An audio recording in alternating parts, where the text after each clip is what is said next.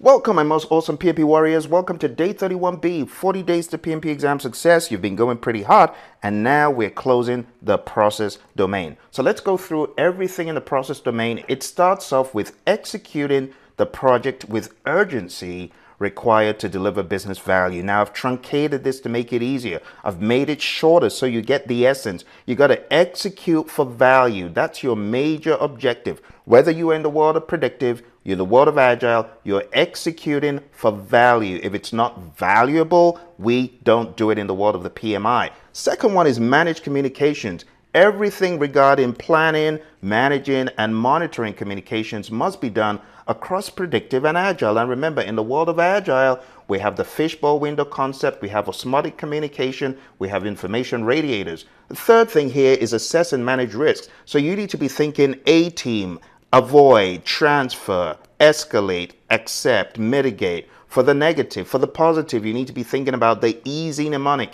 EASEE. We talk about escalate, accept, share, exploit, enhance. And you really need to understand those contingencies and how they come in.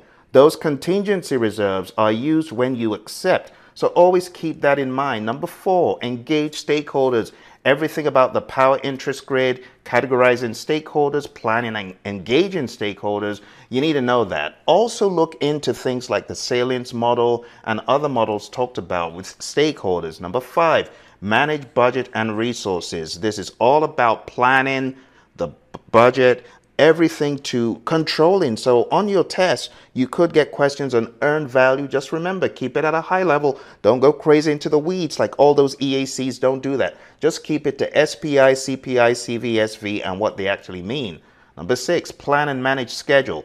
Developing the schedule, working on the schedule to keep it under control is what you expected to know. But just remember, there's a page 6-20, figure 6-20 in the PMBOK guide. Make sure you take a look at how the vision in the world of Agile tapers into a product roadmap, how that tapers into release planning, iteration planning, feature stories, tasks. Take a look at figure 6-20. Make sure you know it.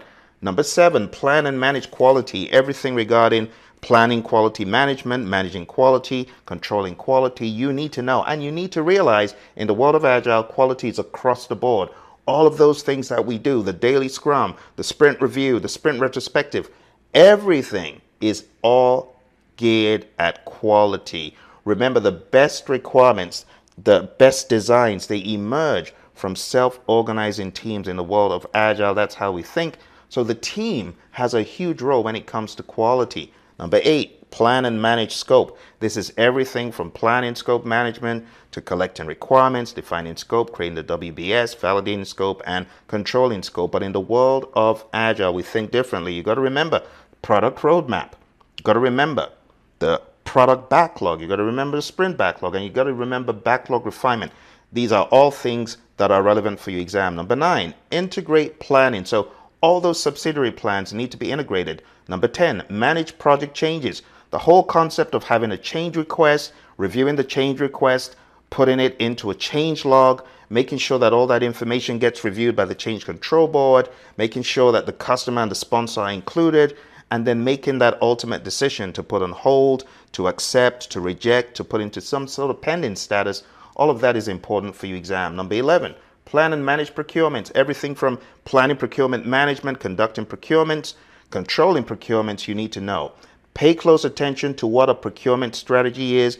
Pay close attention to what a procurement management plan is. Managing project artifacts was huge. We talked about this, everything from the 3-5-3 configuration where we got 3 artifacts in the world of Scrum, product backlog, sprint backlog, the increment. And in the world of the PMBOK guide, we talked about page 89. So hone in on page 89 if you haven't already. Page 89 in the PMBOK guide, 6th edition, has got all these documents and plans you need to know. Next one is determine methodology. The big thing here is Agile Practice Guide. Make sure you read pages 18 and 19 because this is where we hone in on what exactly the methodology is. So you got to know when to use incremental, iterative, predictive, and agile. And know the little nuances, the differences. Know which one is one-time delivery. which one is frequent small deliveries, which one is frequent smaller deliveries, all that stuff. Get it down pat, understand it. Also understand the difference between iteration-based agile and flow-based agile. And on top of that, understand the hybrid methodology. What does hybrid mean? So read pages 26, 27, 28.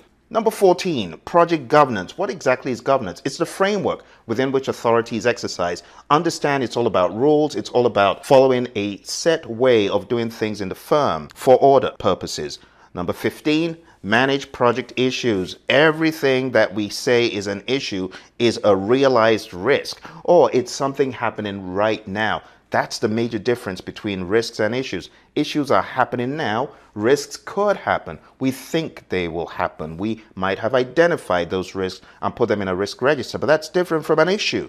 An issue lives in an issue log. Also remember, when we talk about issues in the world of predictive, we talk about impediments in the world of agile. So we could say impediments are really more like issues. They're risks that have materialized. Number 16, project continuity. This is all about knowledge transfer for the purpose of project continuity. For the project to move forward, knowledge transfer needs to be happening among team members because people come and go. Number 17, manage project or phase closure and transitions. Make sure that you are able to transition from one project to another, one phase to another. Do the things you need to do as a project manager, determining the criteria for closure. Page 123 in the PMP Guide 6 is key. And that, my friends, concludes our manic review of everything in the process domain. Hit that like button and subscribe if you haven't already. Even after you get certified, you'll find value on this channel. You'll find videos that can help keep you propelled and motivated. hpmexam.com.